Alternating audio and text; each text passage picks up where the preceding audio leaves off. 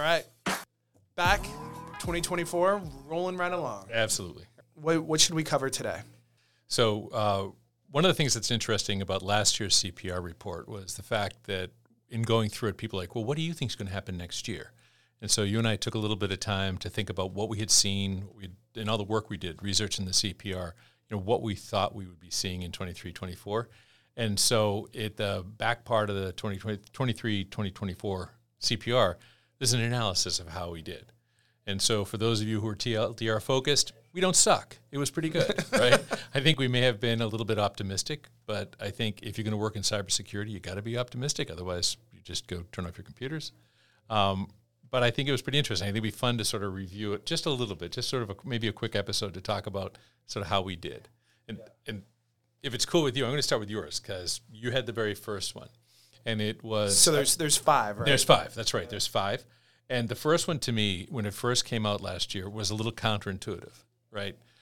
Because so many niche problems, so many new advanced attacks, everybody's like, oh my goodness, AI. And you said, my prediction is people are going to think hard about getting back to the basics.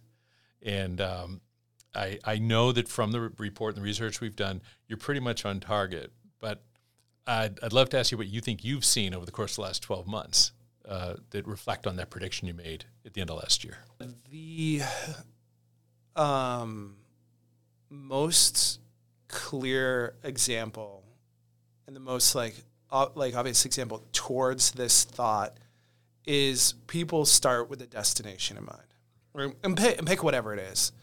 But the moment they start on that path, whether it's a technology implementation or whatever it is, in the course of kind of laying out like their project plan and how are we going to achieve this objective, they realize like, oh, there's a lot of things we need to do that we haven't done, or things we have to do better, or things we have to fix in order to realize this outcome, right? And so one technical example I would draw is saying we have someone who wants to do broad-based security monitoring, right? And we're helping them build a security operations center.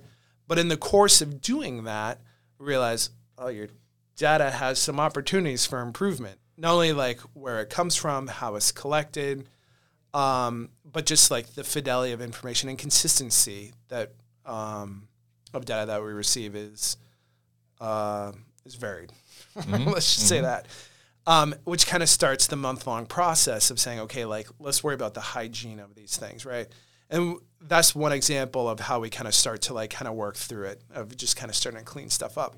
But in order to realize their vision of like whole security analytics platform means you got to do some basic stuff first, right? And so, which kind of spins off policies, like there's policies about how technology gets implemented, all towards driving towards a standard. And so there's a whole bunch of examples I can think of that are similar to that. But I think it was a good prediction for last year. I think it's even a better prediction, and it's more true this year. And I would suspect if we do head into a recession here, as budget starts to become a little bit more constrained, people are going to have to be a little bit more creative about how they solve this, which means they have to get back to basics to just do basic blocking and tackling because you can't buy your way out of it. Nice. Yeah, and I'll tell you one more thing in support of what you had predicted last year that I've seen repeatedly this year with clients was folks asking us, and it's not even just clients, it's just sort of like randos talking, where do I start, right? People have asked that question, and I know we've spent a fair amount of time just helping give away information about how do you start looking at your platform, how do you look at your business needs and derive sort of a minimalist security program for yourselves just to get going. And to me, that was very much reflective of what you had said about people getting back to basics, because the most basic thing is, what the hell should I do first? Right. So 100%. All right. So prediction number 2 was one of mine, which was we had seen a lot in the course of last year about organizations collaborating and teaming up. You and I had done some work with some of the universities that were trying to come together and do some work. We had seen some federation of county governments, doing things together.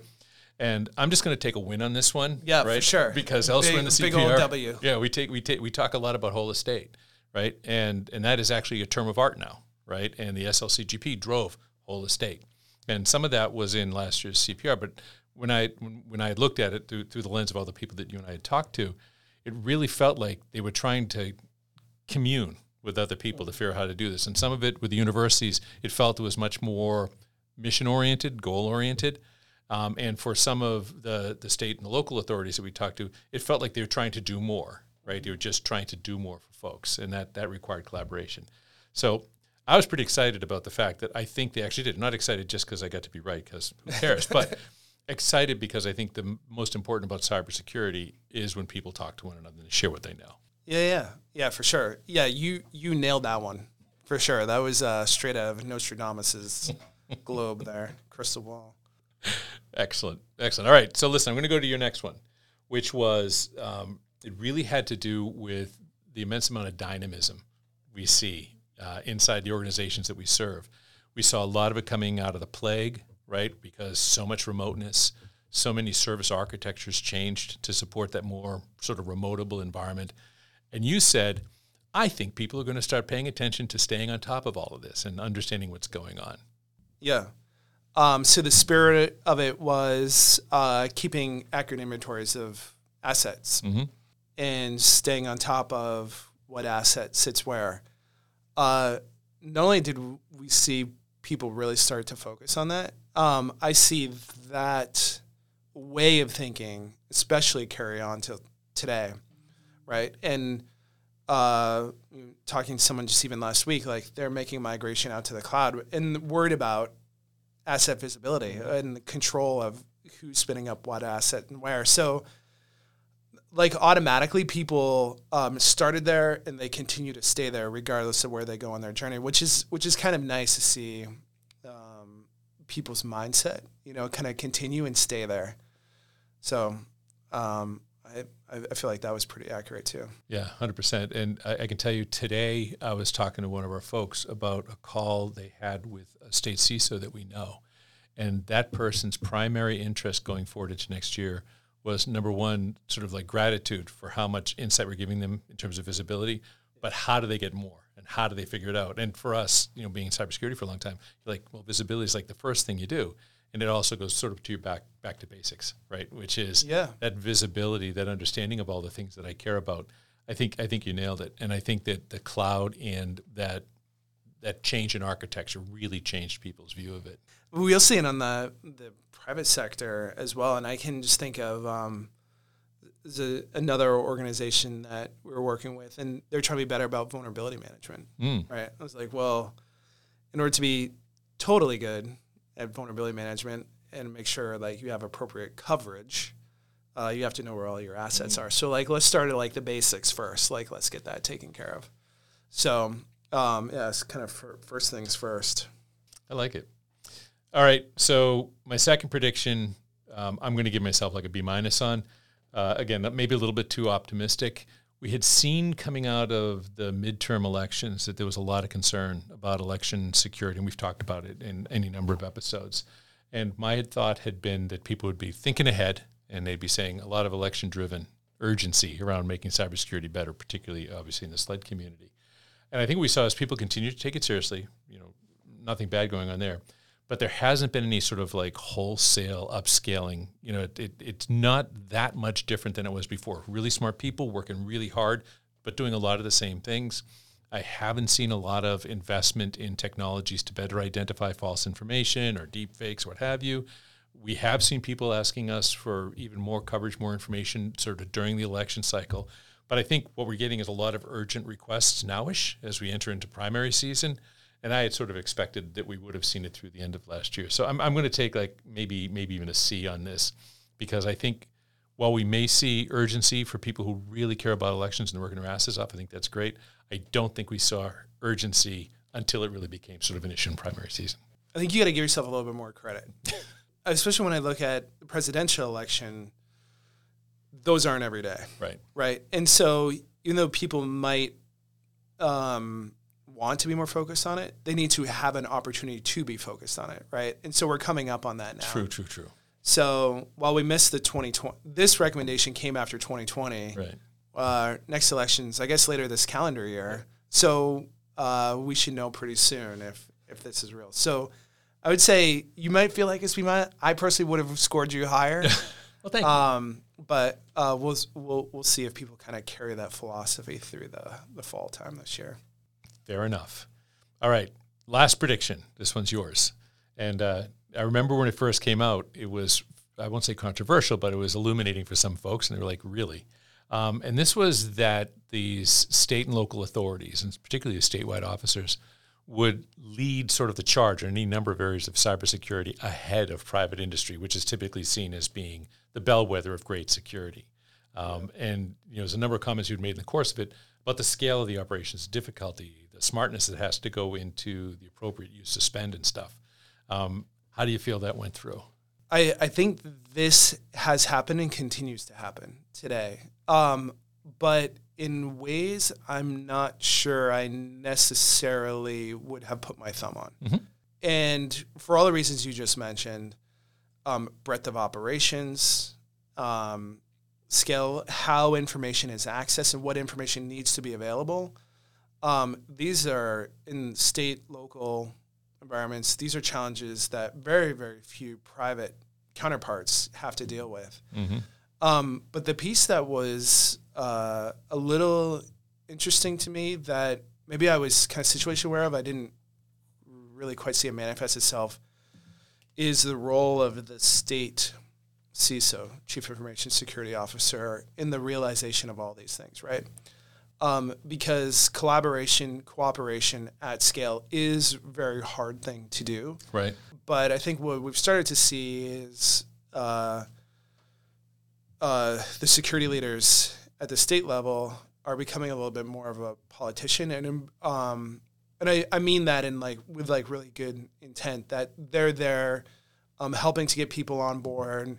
They're talking with people, overcoming concerns, challenges, really working through some of this stuff in a very bipartisan way to get to the outcome that everybody believes that they should get to. And so I think that's kind of a unique skill set that I've started to see emerge at that level, which I think kind of helps make this real. 100%. I just want to give you a shout out and some support, because we've seen a couple of things we've actually had podcasts about, right? One of them was that the local, I think it was city authorities in Massachusetts banded together to improve IT and cybersecurity purchasing, right? Which is something you don't see a lot of private industry companies doing ever, right? And secondly, and I know he's featured in another part of the CPR, is Mike Gregg out of North Dakota, right, who brought together a whole gang of folks to create a SOC that could service those people, a community of shared interest. But here's just a guy doing his thing in a very cold place in the country, and he managed to bring together not only the folks inside his own state, but he actually lobbied his state legislature so that he could help people outside his state. And I think that's the style of leadership. Number one, I think it's kind of impossible to do it in some cases in private industry, but I think that to the point that you made in the notes from last year's prediction, guys like Mike Gregg are actually stepping up and helping a lot of folks and providing a kind of leadership we don't see everywhere else. The capabilities and opportunities that exist within states or local governments or wherever to do this, I think is a lot more readily available than it would be in the private counterparts, because I don't know, DuPont isn't going to be sharing their information with 3M type of thing, right? And it's just that's just not the spirit of kind of cooperation that we've typically seen in the private sector. So I just think the nature of government,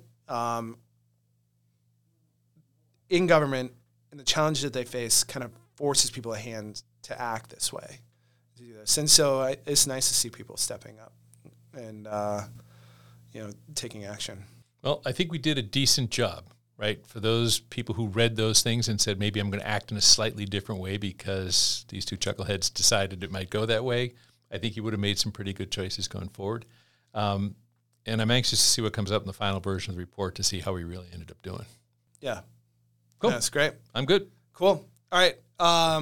If you are listening to this episode, we will post the CPR 2022 and 2023 CPR links, so old and new. Yep. Or 2023 is last year's, 2024. 2022, and then this is 2023, 2024. Yep. Okay. So anyway, regardless. A couple of them. Whether it's 80, 81, or 82, we're going to put 220, 221, whatever it takes. We'll put all links in the show notes. If you like this episode, please like, share, help evangelize the Pwn to goodness. Send us questions. We love answering your questions. If you have interesting deals you hear about, interesting companies you hear about, let us know. You know what I would really love? What would you really love? An additional term for the pit of despair. Oh! So if someone has a term for pit of despair, you want to insert it into the judges panel. Send it along in email to pwned@newharborsecurity.com. There will be swag involved for terms that we pick. Yeah, I love that. Damn straight. Yeah, so if you want swag, mailbag. Yep. Send us questions. Send us potential terms for pit of despair. Fact. If you're selected, you get swag. Good swag. Loving it. All right. Get you on the next episode.